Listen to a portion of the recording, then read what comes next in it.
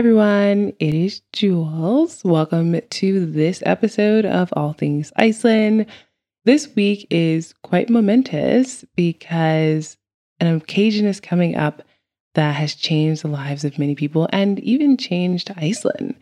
It is the 1 year anniversary on March 19th of the eruption, the start of the eruption of the Geldingadalir volcano on the Reykjanes Peninsula.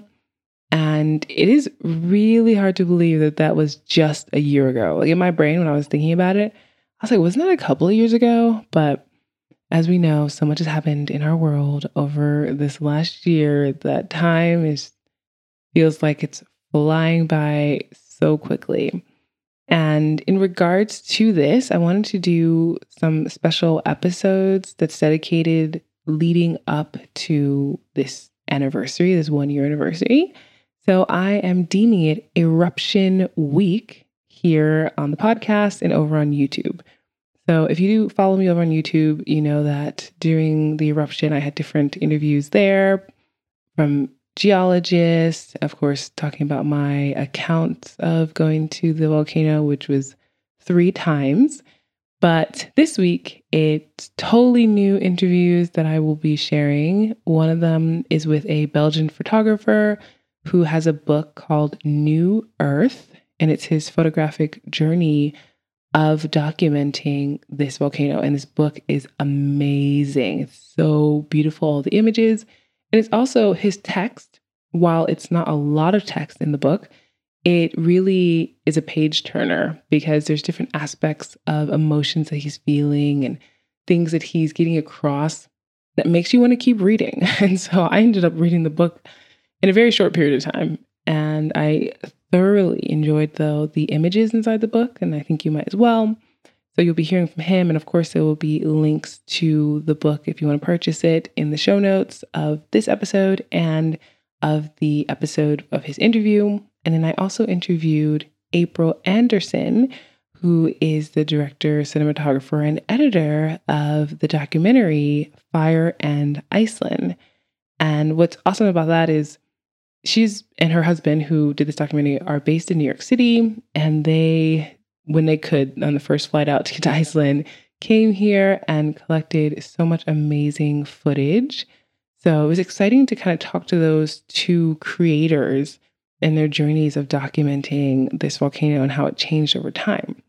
And to cap off, though, the eruption week on Sunday, April was so kind. So her project that she does this under is called artasair.com. And of course, like I mentioned, there's links always in the show notes. Well, you normally have to pay for the documentary, and that will be the case going forward. But for this special occasion on Sunday, March 20th, she is allowing me to premiere the documentary in full for free on my YouTube channel.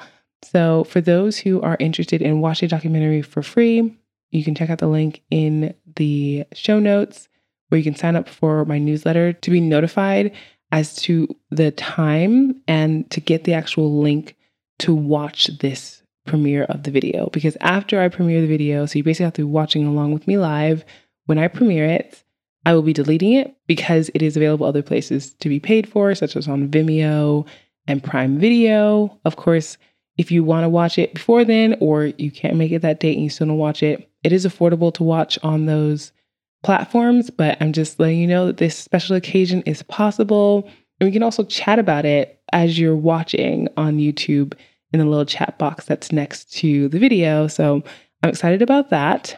And in addition to this, because they're making it for free, we thought it would be amazing just to let people know that if they feel inclined to, or if, they're able to, that they can donate directly to the Icelandic search and rescue teams here in Iceland. So the PayPal link directly to them is in the show notes of this video, as well as when you sign up to my newsletter and all that, it's there as well. And the whole idea is that they are helping people in Iceland all the time. Like their job is literally to go out and rescue people in dangerous situations, whether it's you fall into a crevasse on a glacier, or you get injured on the hike to the volcano, letting people know about the dangerous gas levels. going onto the highlands. I mean, it's on glaciers, different things. And it's 100% volunteer led. They do fundraisers throughout the year. And I'm always in awe of the fact that, first of all, it's 100% volunteer led and they want to keep it that way. They get a lot of enjoyment and passion out of purely just helping people. And it's not about the money. And I just really admire this. And so I thought it would be a great idea to allow people to have the opportunity to do it if they want, for getting free access to the documentary. Of course, there's no pressure to do it. It's only if you want to, but it is always there. And I'm sure they would greatly appreciate the funds because they always have a lot of equipment and things of that nature they need to buy. But definitely don't miss out on watching this documentary for free because it is so good. I've watched it once already and I thoroughly enjoyed it. And I look forward to seeing it again as a group with individuals as I'm premiering it on the All Things Iceland YouTube channel. And just to kind of add on about the documentary, which I think is really helpful, is that it's not just visuals that you see regarding the eruption. Those are stunning, but it also really documents the different mindsets that Icelanders have about volcanoes, about living on an island that has so much volcanic activity underneath and could mean, that a volcano goes off and destroys your town. Thankfully, in this case, that was not what happened. No one was harmed in terms of the volcano didn't destroy any towns or livestock or things of that nature. So thankfully, that is the case. But still, in history in Iceland, that has happened and people have, been injured before or even died. So this can be a very serious thing. And it's just interesting that April and Martin were able to kind of hone in on that aspect, those insights to share. So you learn not only about some volatile and beautiful Icelandic nature, but also culture and history. In regards to my own experience with the volcano, I'll just say that it definitely changed me. I mean, there is nothing like hiking up a hill and then just seeing hot lava spewing out of the earth. Like, there will be images and things in the show notes of this episode just to kind of give you an idea of some of the things I saw. And I thoroughly, like a little kid, was just so giddy at the fact that I was able to see this. And I feel amazingly fortunate knowing that I had this opportunity.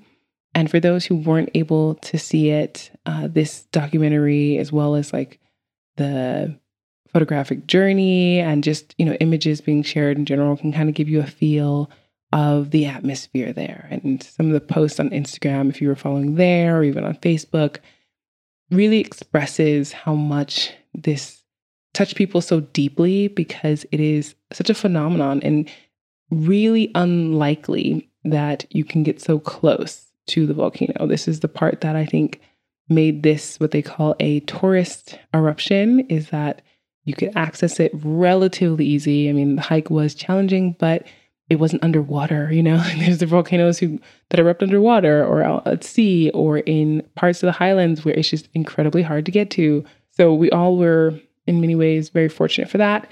And then, like I said, it didn't destroy like a town or people's homes or anything. So just so fascinating. And I do appreciate the people who reached out to me asking if I was safe and, asking me to please be safe, of course. And I always was. But it definitely changed me in an amazing way. And I just feel so grateful for that. And also really fortunate to be able to bring you this type of content this week leading up to the anniversary. So I hope that you enjoy the content coming up this week. And if you're able to join me for the documentary, that would be amazing. Otherwise, you can check it out either on Prime Video or Vimeo. If you're enjoying the podcast and the content that I'm putting out, I'd greatly appreciate if you share it to someone who you think would be interested in hearing about the eruption. Also, if you're able to leave a review on whatever platform you're on, I'd greatly appreciate that because it just helps other people to be able to find the podcast, learn what it's about, and see if that's something that they want to check out as well.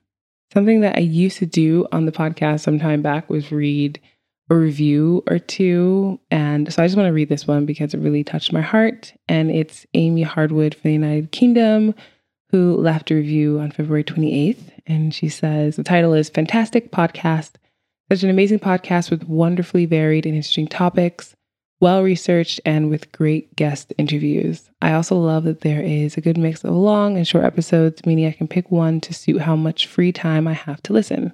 Thank you, Jules.